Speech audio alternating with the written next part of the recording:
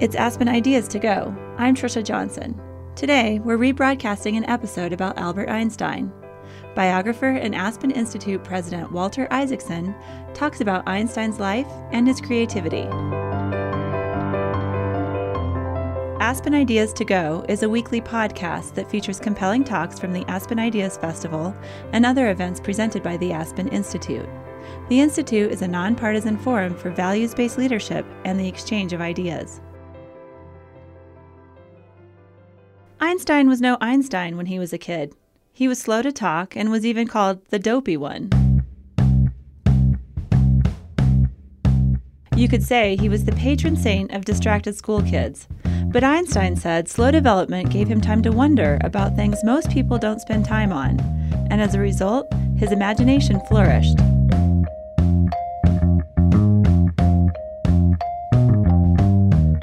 In this talk from the Aspen Ideas Festival, Walter Isaacson extols the beauty of Einstein's work and delves into the source of his creativity. Where did it come from? How is it reflected in his life?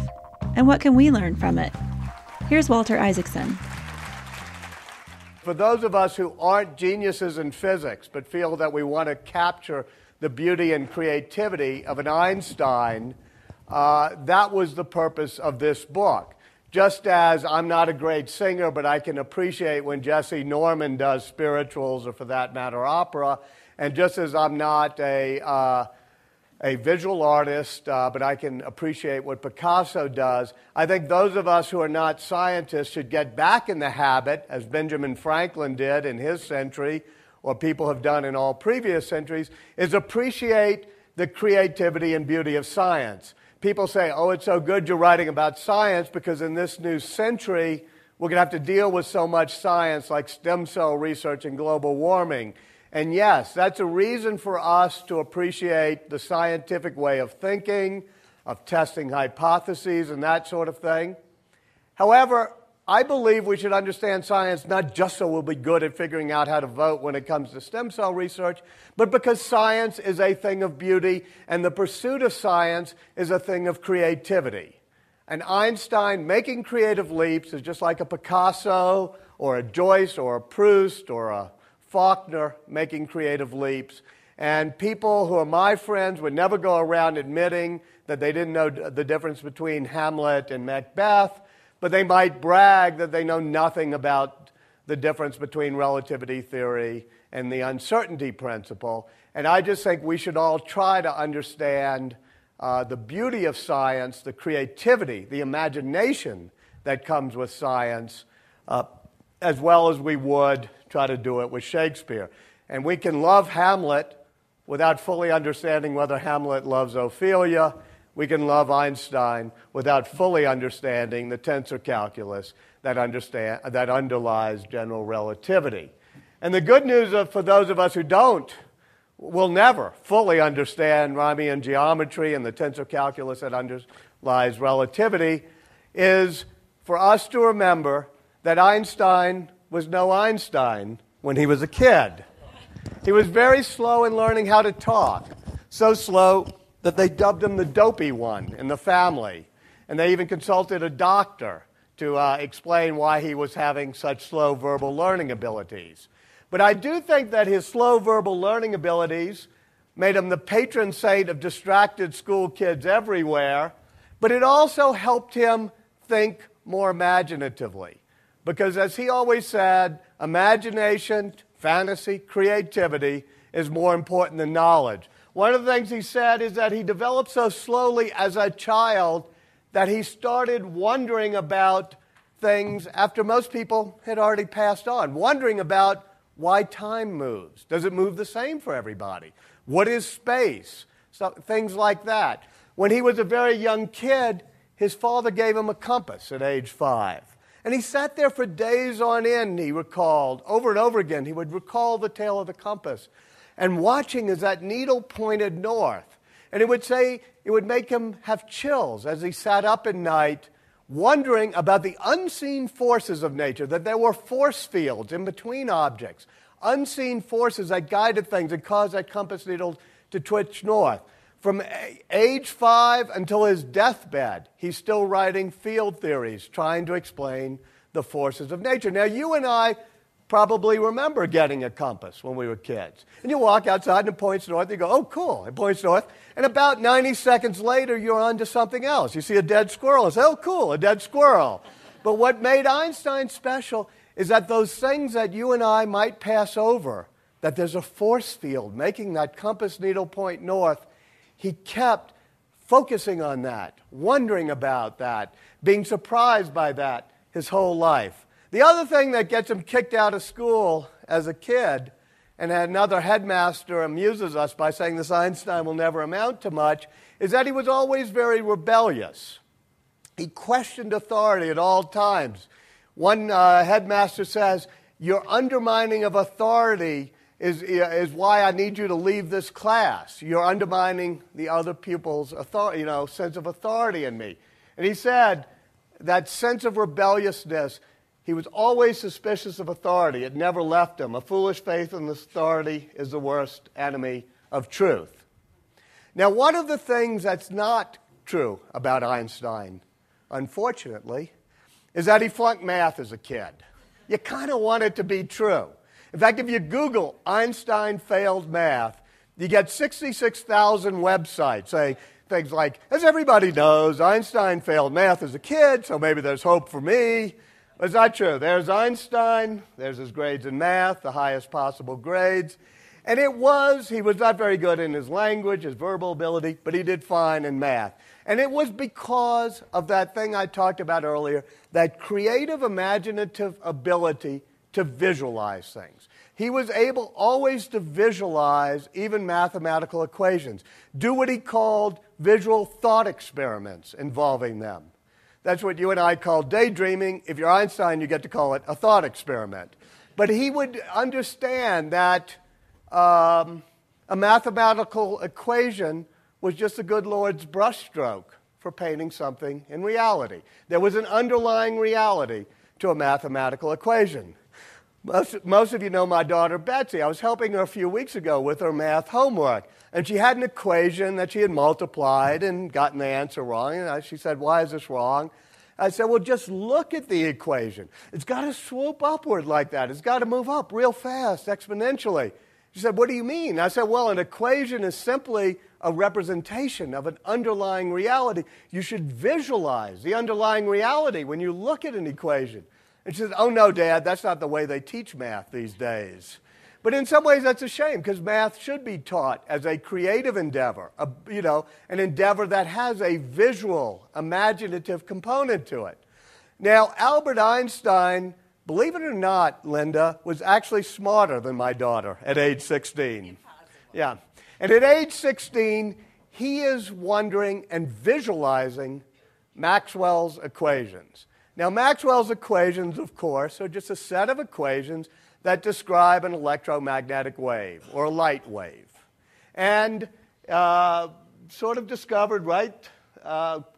James Clerk Maxwell died the year Einstein was born. And Einstein, just as I think Newton dies the year Newton is born the year Galileo dies, that always affected Einstein. And he thought there was something somewhat, if not spiritual, at least significant in the fact that he is born the year Maxwell dies, and he's trying to, the rest of his life, understand field theory, field equations, including Maxwell's equations for a light wave. One of the interesting things about Maxwell's equations, especially if you're Einstein as a 16-year-old and you can visualize it, is that no matter how fast you're traveling, whatever your frame of reference, Maxwell's equations say that the light wave always travels at a constant speed.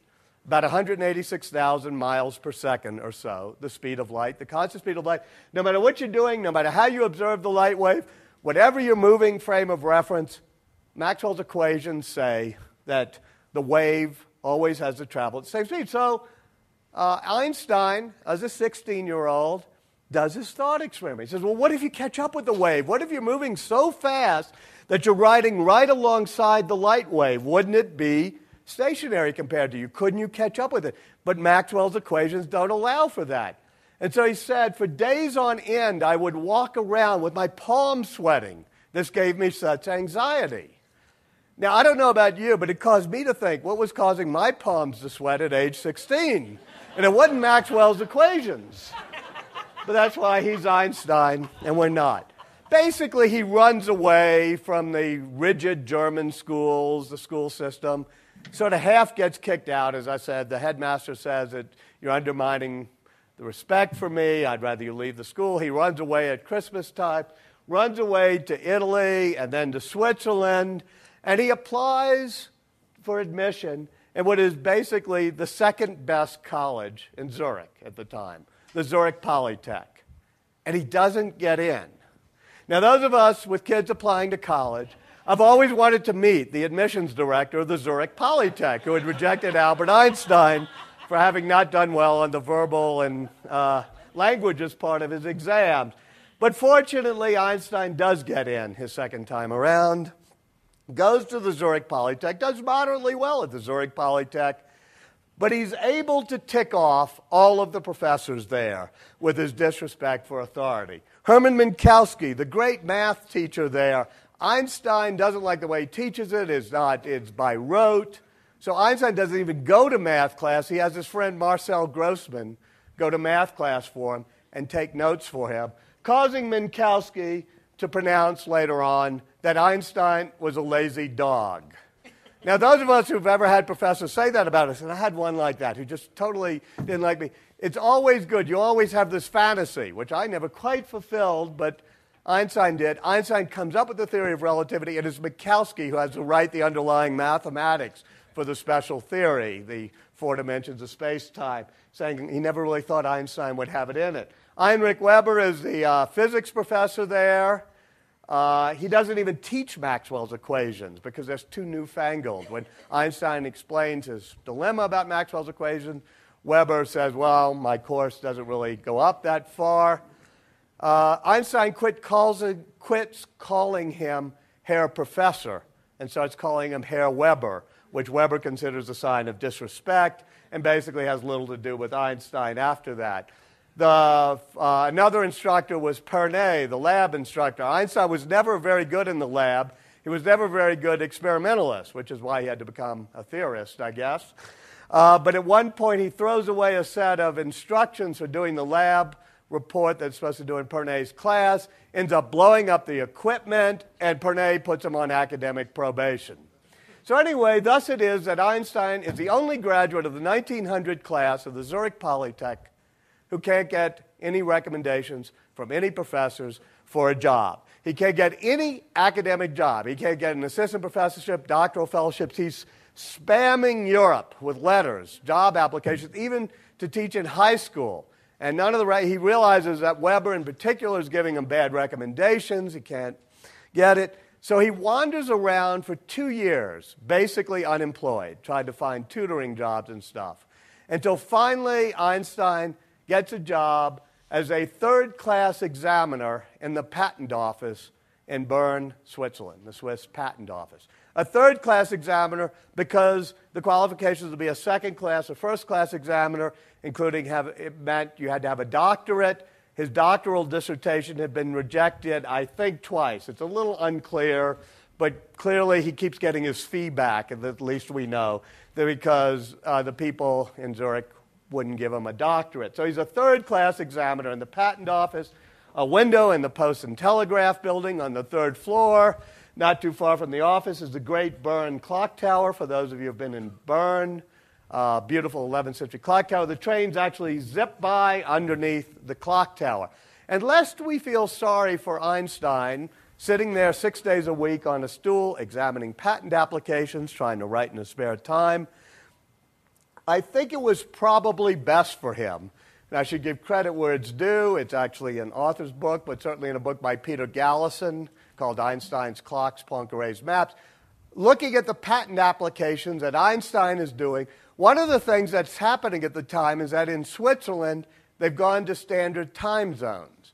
And the Swiss, who are kind of Swiss, they're obsessive about making sure the clocks are synchronized. So there's 72 patent applications for the synchronizing of clocks in Switzerland. And there he is watching the trains going in the station. And one of the things about the patent applications about the synchronizing of clocks is that you send a signal between two very distant clocks in order to synchronize them, and the signal travels at the speed of light, whether it's a radio signal, a light signal, electric signal, whatever. So there he is thinking about all of these things as a patent examiner. He's got his friends, the Olympia Academy and other friends. They discuss philosophy.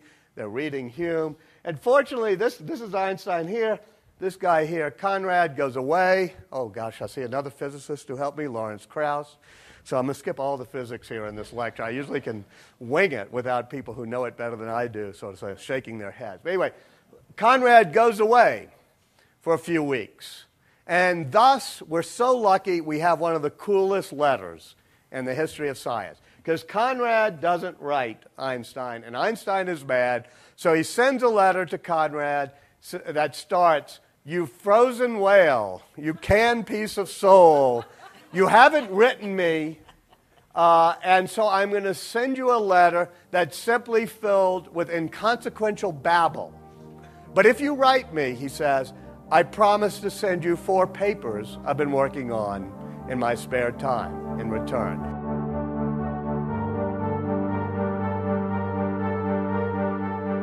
It's Aspen Ideas to Go. I'm Trisha Johnson. March 14th marks the birthday of Albert Einstein. He would be 138 years old this year. To celebrate, we're rebroadcasting a talk on Einstein's creativity.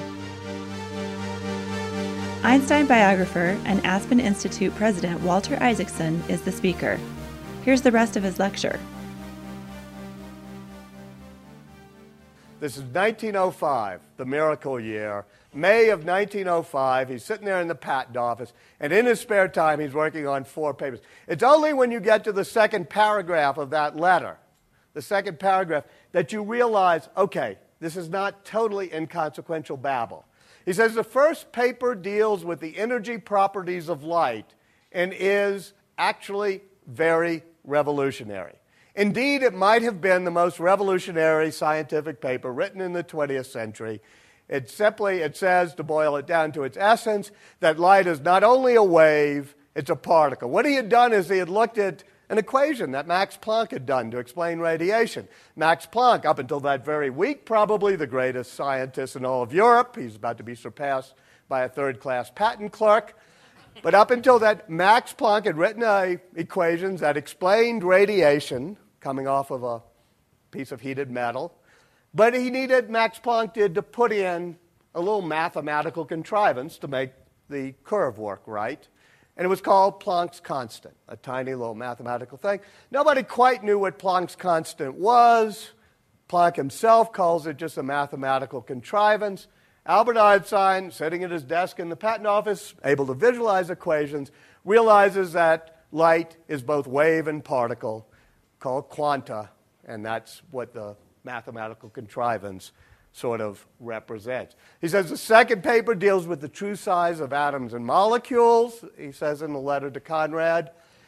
Back then, probably a majority of scientists were not sure that atoms and molecules really existed.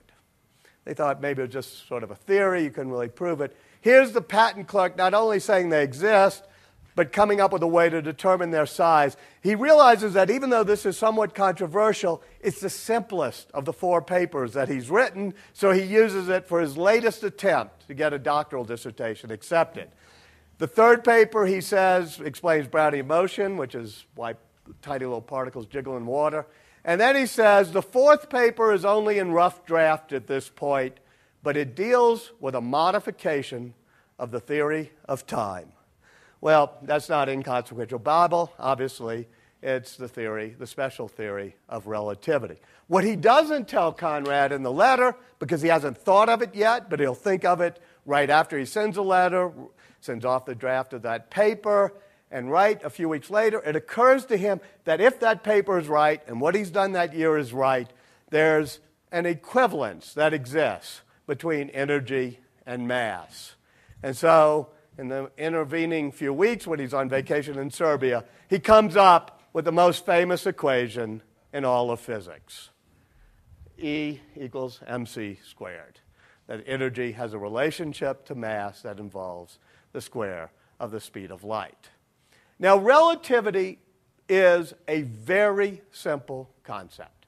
It simply says, whatever your constant velocity motion, whatever frame of reference you are, you can't sort of be privileged. You can't say, I'm at rest and you're at motion. All laws of physics apply equally in any frame of reference that's in constant velocity. Imagine two people in a spaceship gliding by. Each can bounce a ball. Each can heat up a cup of tea in a microwave.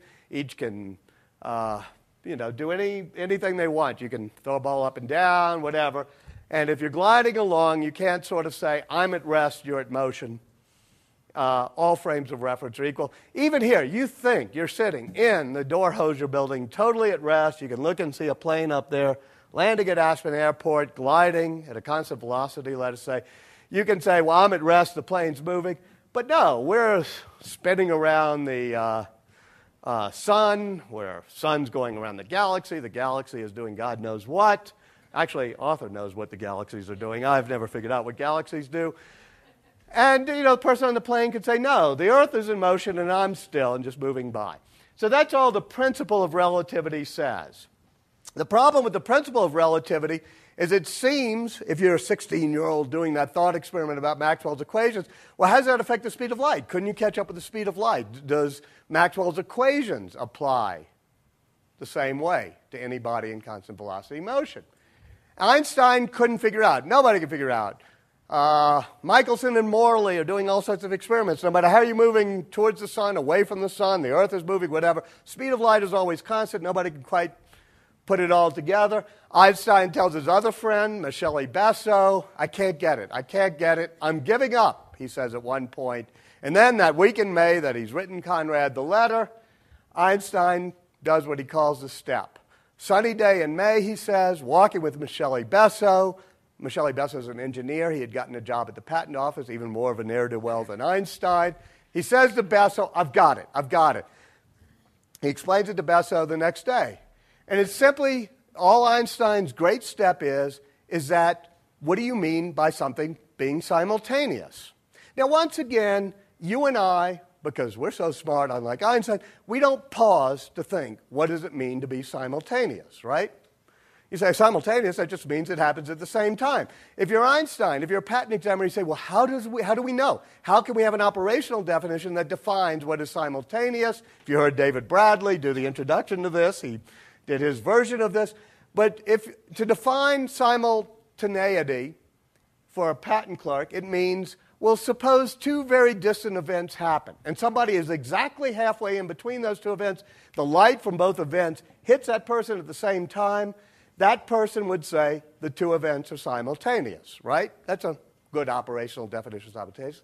Einstein says, and this is a drawing he uses in one of, or not exactly like this, but it's a drawing like this. He says, imagine lightning striking both ends of a moving train. He says, suppose there's a person standing on the platform halfway in between. That person sees the light from each lightning strike hitting him at the exact same time.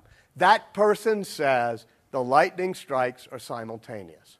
But imagine there's a woman on the train, and the train is a thought experiment, moving really, really fast. She's inched ahead a little bit. And the time it takes the light to get there, because the speed of light is finite, even though it's fast, and the time it takes to get there, she's a little bit further ahead. She sees the light from the lightning strike ahead first. She says they're not simultaneous. She says, no, the one in front happened first, because the light from the one in front gets to her first. He could say, well, you're wrong. I'm at rest. I'm on the platform. You're the one who's moving. Principle of relativity says there's no preferred reference frame. Neither one of them is right. Neither one of them is wrong. It's simply that what's simultaneous is relative, depending on your state of motion. And from that, Einstein easily figures out that time is relative, depending on state of motion. In fact, the paper he writes, The Electrodynamics of Moving Bodies, you should actually read it. It is a very readable paper, unlike most science papers. And in it, he says, he's trying to talk about simultaneity and talking about how you define, something happening at the same time and the passage of time. He says, what do I mean about time? It means that the light, when it hits from my watch to my eye and says it's 7, and the light of the train entering the station, reaching me at the same time, that sort of thing. So he says, if you can't define what's simultaneous, it means all time is relative, depending on your state of motion. Now, you're scratching your heads a little bit. Don't feel bad.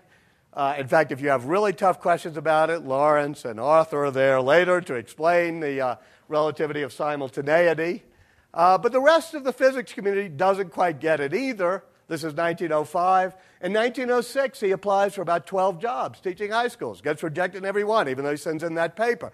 He still can't get a job at a university. 1907, still doesn't have a job at a university. 1908, still doesn't have a job at a university. So the European physics community is slightly baffled, too, by these miracle year papers. One person's not baffled, a really interesting woman. Mileva Maric. Mileva Maric was a Serbian physics student, a young girl trying to make it in the world of physics and mathematics growing up in Serbia 100 years ago. And that was kind of hard, unlike being a woman at Harvard today, where it's easy to do science and math. In Serbia back then it was hard. You couldn't get into the Zagreb Academy. Her father's an army officer, gets her into the Zagreb Academy. And eventually she graduates very well in science and math from the Zagreb Academy and becomes the only woman in Einstein's section at the Zurich Polytech. Now, as you might suspect by seeing them together in this picture, they fall madly in love. So madly in love that the letters, some of them have been sealed up until last year. Their letters are filled with, Dolly, you turn my pillow on fire, and all sorts of passionate things. As students, they go hiking around Lake Como in northern Italy. She gets pregnant. They have an illegitimate daughter, Lazurl. They put her up for adoption in Serbia. After they graduate, they still can't get married because he doesn't have a job. Finally, the week he gets the job in the patent office in Bern, he, along with the people I showed you in the picture, Conrad, Michele, Maurice Solovine, as witnesses, they get married in the registrar's office in Bern. They have 2 sons, Hans Albert and Edward, and they have a very tumultuous relationship, as you might suspect. So tumultuous that even after she helps check some of the math in the 1905 Miracle Year papers, helps prepare them for publication, I don't think she should get credit for being a co-collaborator, as some people have asserted. If you look at all the papers, the concepts are basically Einstein's, but heck, she put up with Einstein during that period too. She deserves a lot of credit for that, but the marriage totally falls apart. They're fighting. That's what these letters under seal are about, custody of the kids, stuff like that. At one point, he has a contract that he offers her. Says, if you want to stay married to me, here's what you have to do. It's a 1-page contract, and it's like, line after line. You'll bring my food to my office, my room. You will not interrupt me when I am trying to work on my projects, etc. New Yorker did a cartoon on it after my book came out because it was in one of the reviews of the book. And so it's like, Einstein being a total jerk. Fortunately, after thinking about it for a day, she declined to sign the contract. They decide to get a divorce. He can't afford a divorce. And so he offers her an amazing deal in the letter. He says to her, one of these days, one of those papers will win the Nobel Prize. If you give me a divorce, I will give you the money. Now, she's a scientist. She takes a week. She thinks about it. She consults with Fritz Haber, another scientist. She gets a lawyer and finally decides to take the bet. It's not until 1922 that they announce his Nobel Prize. But she collects the money and buys 3 apartment buildings in Zurich. Now, don't try this at home. It doesn't always work. In the meantime, Einstein's finally gotten an academic job, moved up the academic ranks, finally at the heart of theoretical physics, the Prussian Academy and the University of Berlin. They're having, there's a chapter in my book about the real fights he's having on custody of kids, fighting over who's going to pay for skis and the Christmas vacation. November 1915, letters flying back and forth about why he can't come visit for Christmas, why he's not going to pay the 50 Swiss francs it cost for the skis she bought, all these things. And those very weeks, it's amazing. I mean, his ability to compartmentalize and everything else. He's become a pacifist. He's the only person in the Prussian Academy opposing Germany's entry into World War I. And believe me, that is the definition of a nonconformist deciding to become a war resistor and pacifist in Berlin in November 1914.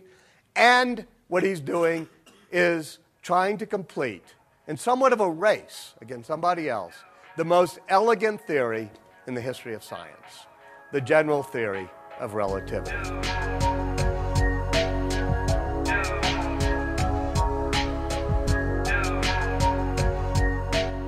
You're listening to Aspen Ideas to Go. I'm Trisha Johnson.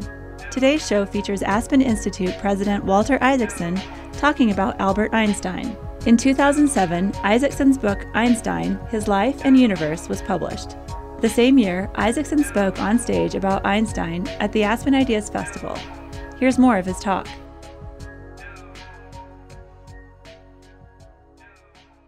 Now, the general theory is called the general theory because, as I said, the special theory basically, to simplify a bit, only applies to constant velocity motion. As I said, if somebody's gliding along and you're gliding along, all the laws of physics apply. But if you're accelerating or slamming on the brakes or rotating, you kind of think, well, that's different.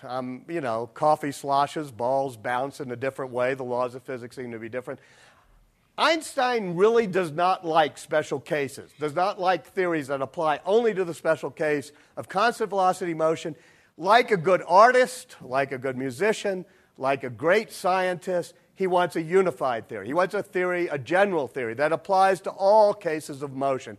So he's trying to generalize his theory to apply to accelerated motion as well. Secondly, his special theory of relativity had gotten rid of two great precepts of Sir Isaac Newton. Very first book in the Principia, Sir Isaac Newton tells us that time marches along second by second, irrespective of our observation of it.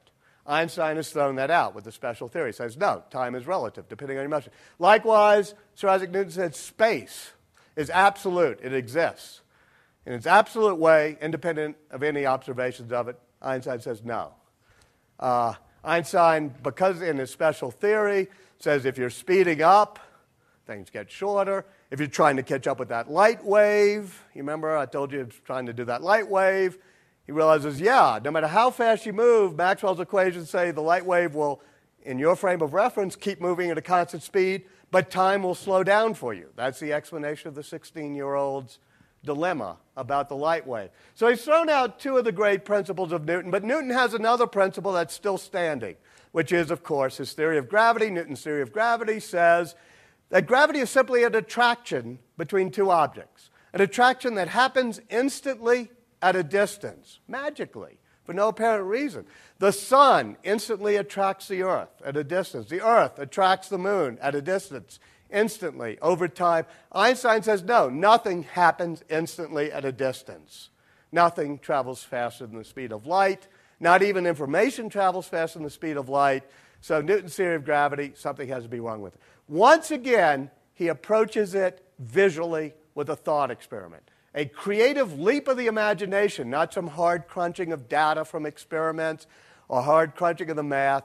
Simply a thought experiment he does at his desk at one point, first in the Bern Patent Office and then later in Berlin.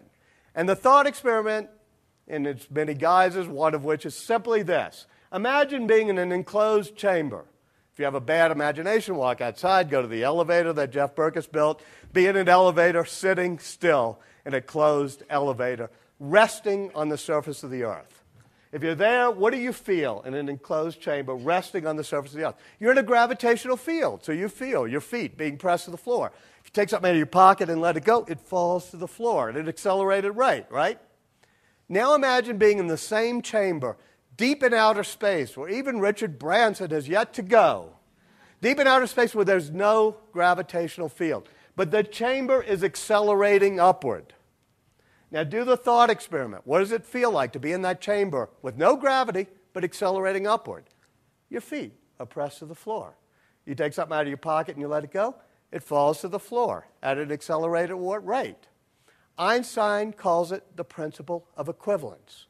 All of the local effects of gravity are equivalent to the effects of acceleration.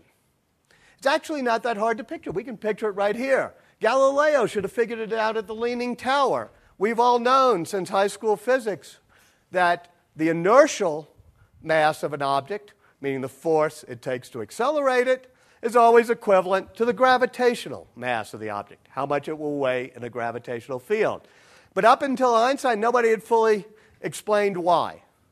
Einstein says it's because gravity and acceleration are equivalent. There's an equivalence of the effects of gravity and acceleration. And from that, he's doing what he wants to do, tie in accelerated motion in his theory of relativity, put it all part of a theory of gravity, and he comes up with a theory of gravity that simply is that the gravity is the curving of space. What do you mean by that? He says, imagine an object, and imagine two dimensions first. For example, imagine a trampoline fabric in your backyard, and you take a bowling ball and you roll it on. What does the bowling ball do? It curves the fabric of your trampoline. It curves the fabric, two-dimensional fabric. Imagine you roll some billiard balls behind it. What happens? The billiard balls roll, and then they start curving, and they curve towards the bowling ball. Why? Not because the bowling ball's got some mysterious attraction at a distance, the way Newton said, but because the bowling ball has curved the fabric, and the billiard balls roll down the curve. Now, you and I can actually picture that. If you're Einstein, you can picture it happening in 3 dimensions, that an object curves all 3 dimensions of space.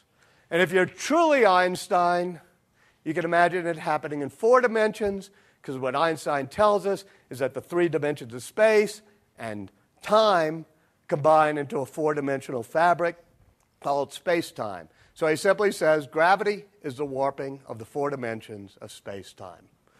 Now I'm looking at some people in the back, and they were nodding when the trampoline fabric was being curved, and now they're shaking their heads. All I can tell you is don't feel bad. This was November 1915, this amazing burst of creativity. As I said earlier, they don't give them or they don't announce his Nobel Prize to 1922. So you got a lot of confused people not quite sure whether relativity is philosophy, with all due respect to philosophers of science, or whether it's concrete, physics and stuff. And in fact, anti-Semitism is arising at that time. Because at that time, World War I is ending, Germany is losing, and the pacifists and the Jews are being blamed, and the internationalists. And if you happen to be an internationalist Jewish pacifist named Einstein, you're not in great shape. Young politicians like Hitler and Munich start writing about Jewish science and why it's different from Deutsch Physik, real German physics that's rooted in reality. And Einstein sort of feels this rising anti-Semitism in Germany when he speaks the anti-relativist movement coming up, partly based on that. And so what Einstein does is he comes up with a way you can test. He does that in all of his great papers. He deduces these wonderful theories from thought experiments, his imagination. But he said, if you want to test it, here's how you can do it. And so he says, one way to test whether my theory of gravity is right is if E equals mc squared, energy and mass have an equivalence, and gravity is the warping of space and time, then gravity will bend a light beam.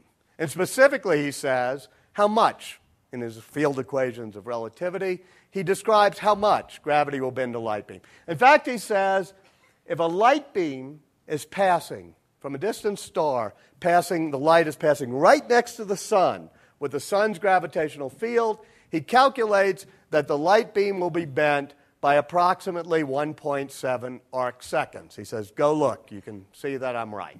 Problem with going to look and to see if he's right is you can't see the stars right behind the sun. When we know that, you go outside and look, the sun gets in your eyes. So they have to wait for the total eclipse of the sun to see if he's right. And in May 1919, there's a great total eclipse of the sun, just as World War I has ended, and a British Quaker pacifist named Sir Arthur Eddington decides that science transcends politics and hatreds and bigotries and biases. He's going to send an expedition, go personally on an expedition, to look at the May 1919 eclipse of the sun so he can try to prove the theory of a German Jewish pacifist. And so he sends an expedition to Brazil. He himself goes to an island off the coast of Africa known as Principe.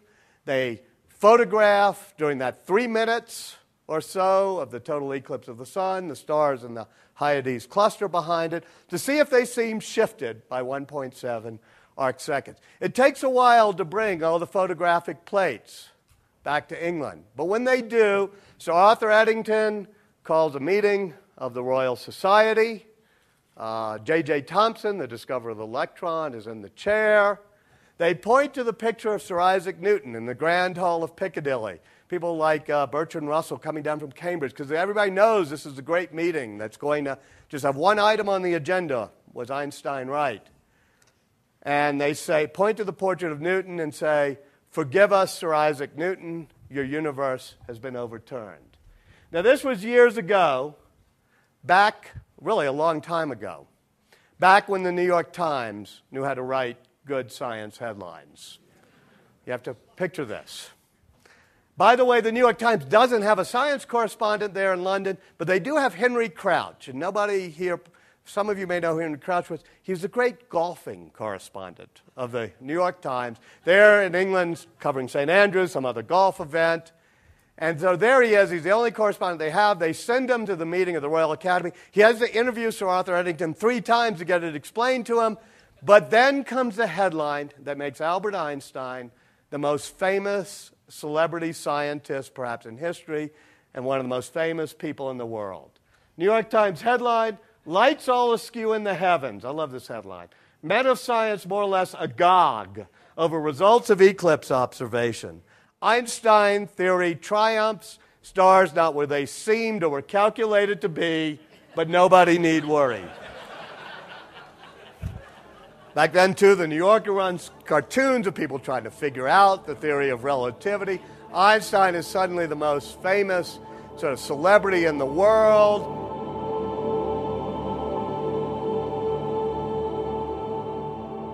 You're listening to a talk from the Aspen Ideas Festival with Walter Isaacson. He wrote a biography on Albert Einstein. If you like today's show, check out Thomas Jefferson, an American Original. New York Times bestselling author John Meacham explores Jefferson's complicated legacy. He suggests how to reclaim the Jeffersonian insistence that political leaders be conversant with the cultural currents of their time. Find the episode by searching Aspen Ideas to Go on iTunes.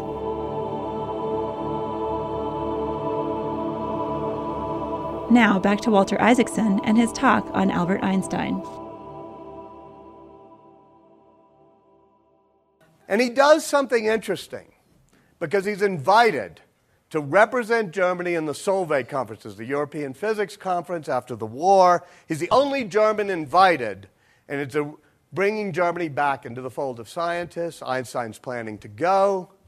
And then he gets a call. Einstein had been raised in a secular Jewish family, hadn't really thought too much about, except for a very brief period of his youth, hadn't thought too much about his religion.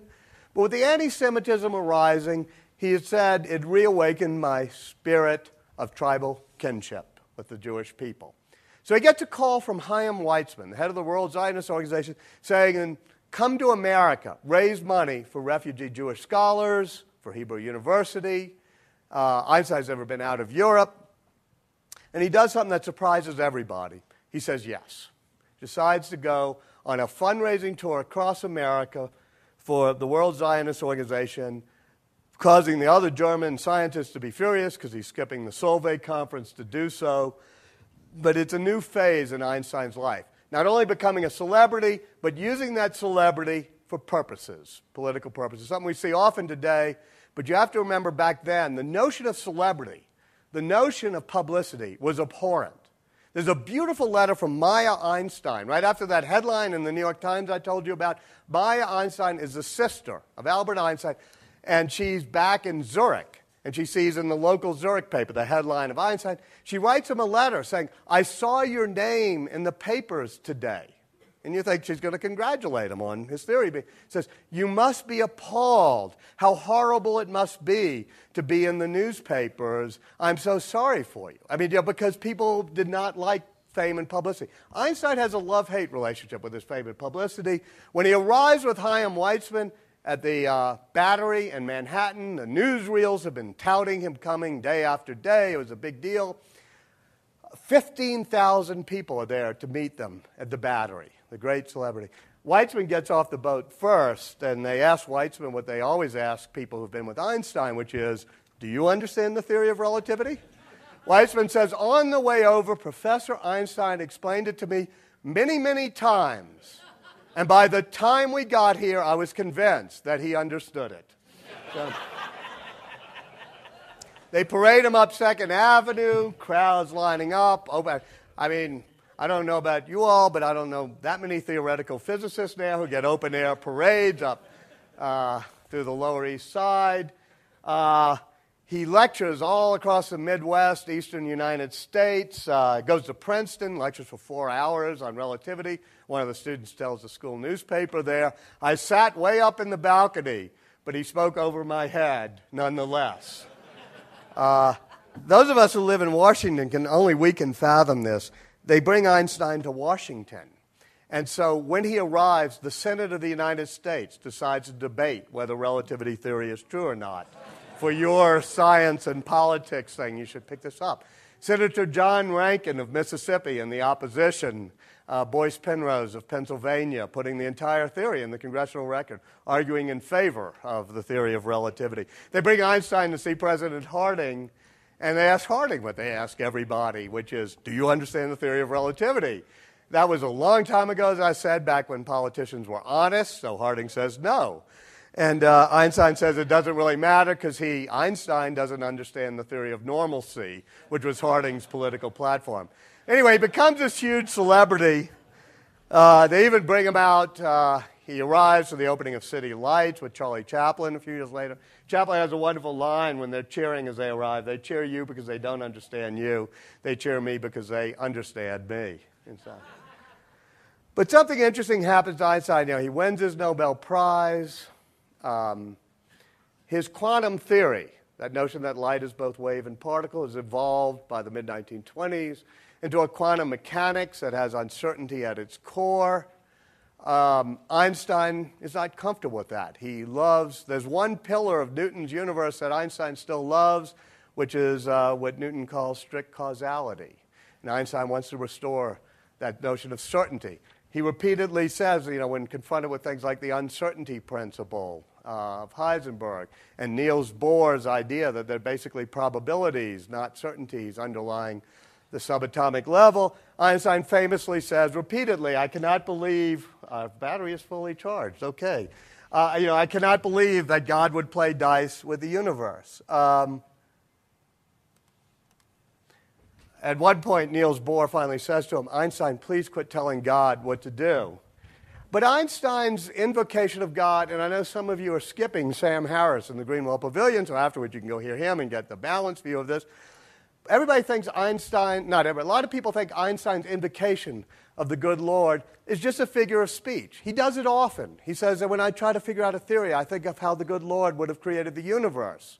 And so, in fact, when he gets the telegram telling him that the eclipse observations have proven his theory, he shows it to a graduate student. She says, you must be thrilled.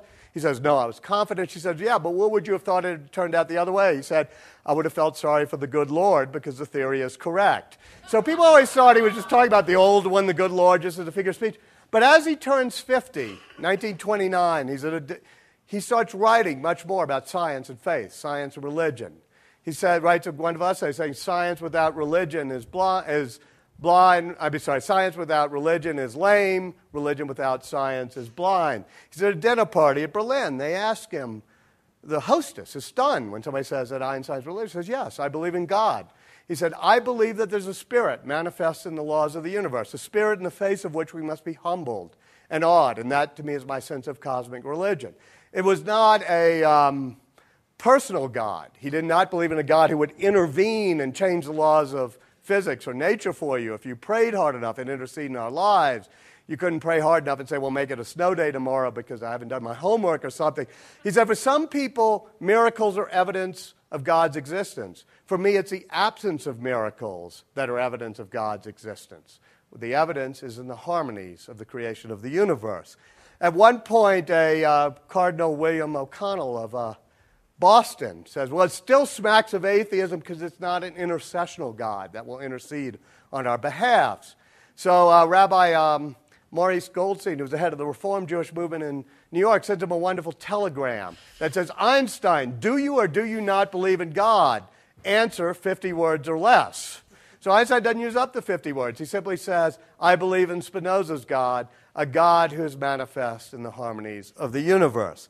Now, that doesn't really satisfy the rabbi, it doesn't really satisfy the cardinal, but I think a lot of people, especially if you look at a scientist at age 50 wrestling with eternal questions, in which he says, yes, these are questions that are far too vast for my limited imagination, so that's why I feel humbled and awed when I address them.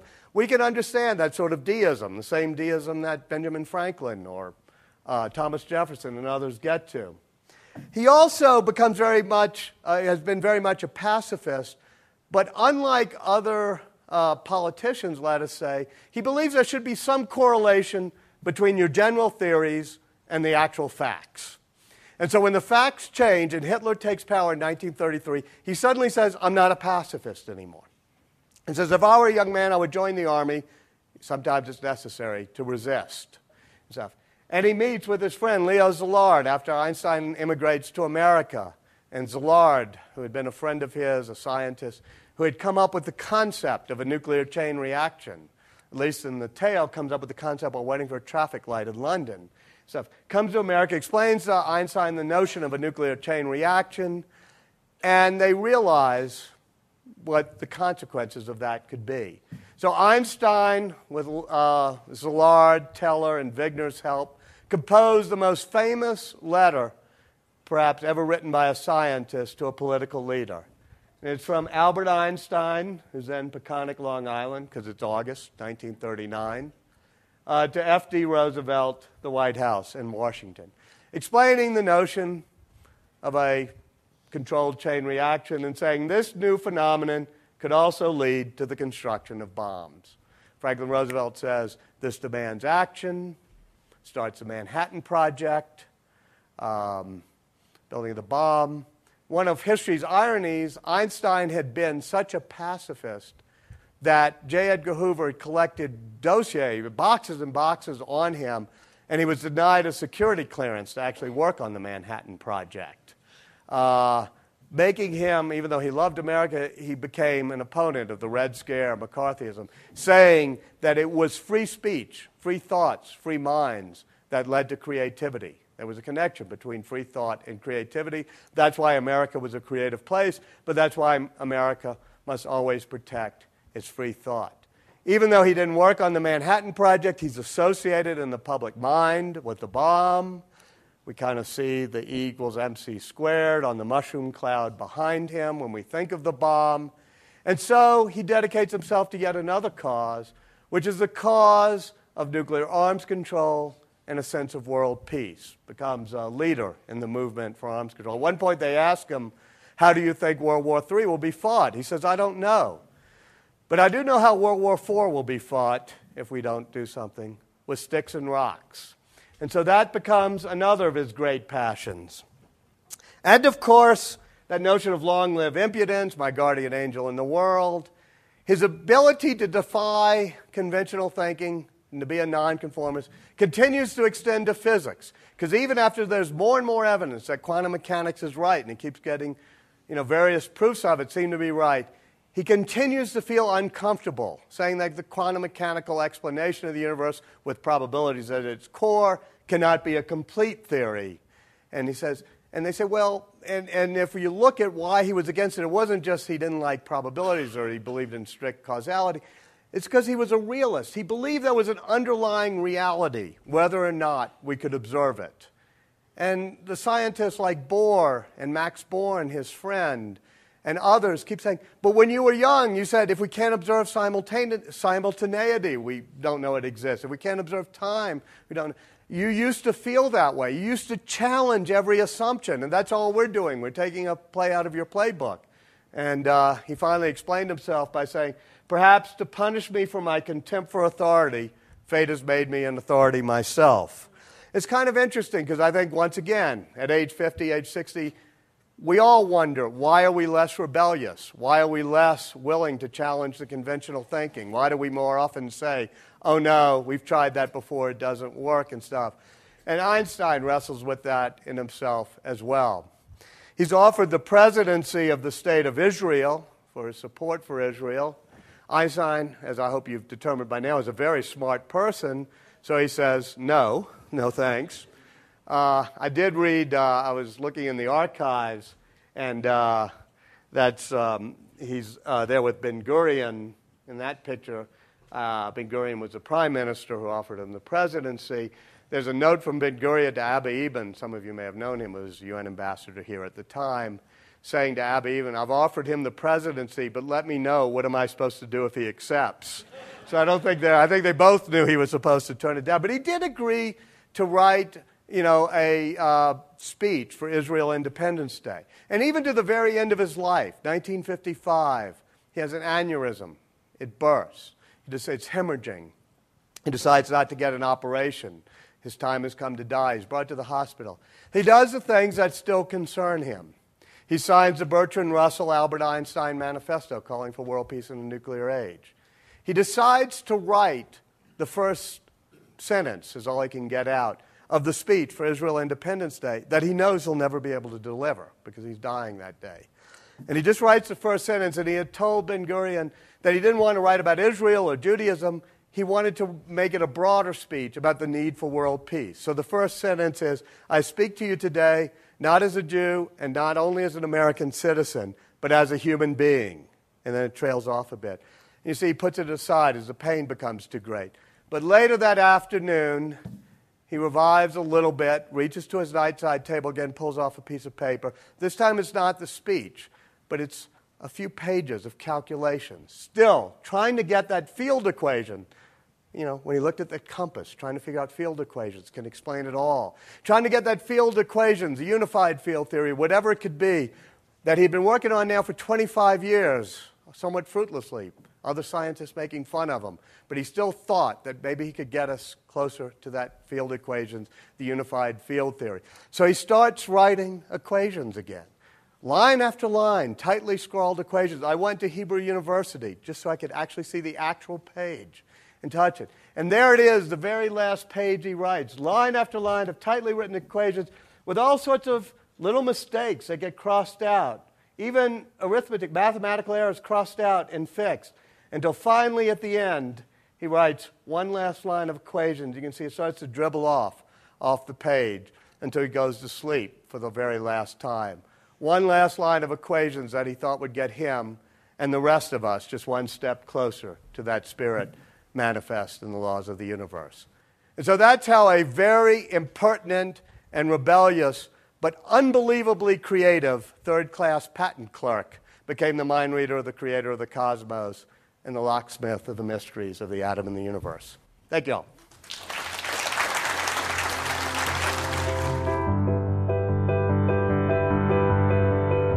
Walter Isaacson wrote the biography Einstein, His Life and Universe. His talk was recorded live at the Aspen Ideas Festival in 2007. Make sure to subscribe to Aspen Ideas to Go on iTunes or your favorite podcast app. Follow the Aspen Ideas Festival year-round on Twitter and Facebook at Aspen Ideas. Today's show was produced by Marcy Krivonen and me and recorded by our team at the Aspen Institute. I'm Trisha Johnson, Editorial Director of our public programs. Thanks for joining me.